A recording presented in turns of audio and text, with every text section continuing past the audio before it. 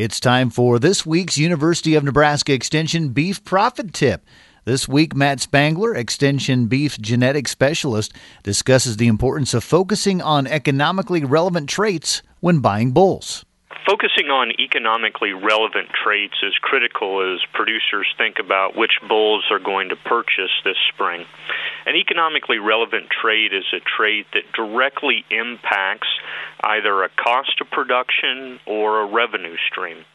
And the traits that are economically relevant to a particular cow-calf producer really depends on that producer's breeding objectives or production goals. And so as a starting point, it's important to realize what your goals are. Do you intend to sell calves at weaning and retain replacement heifers?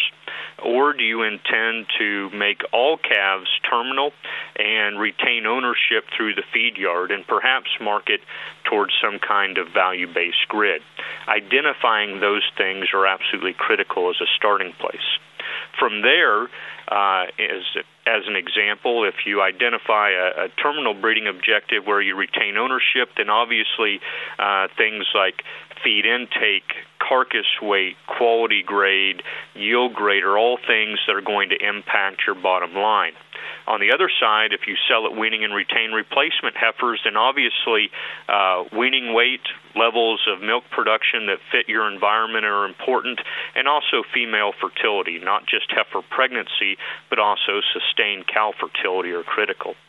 So I would encourage producers to think about those things as they go out to purchase bulls this spring, and I'd also encourage them to use economic indices to help make those sire selection decisions.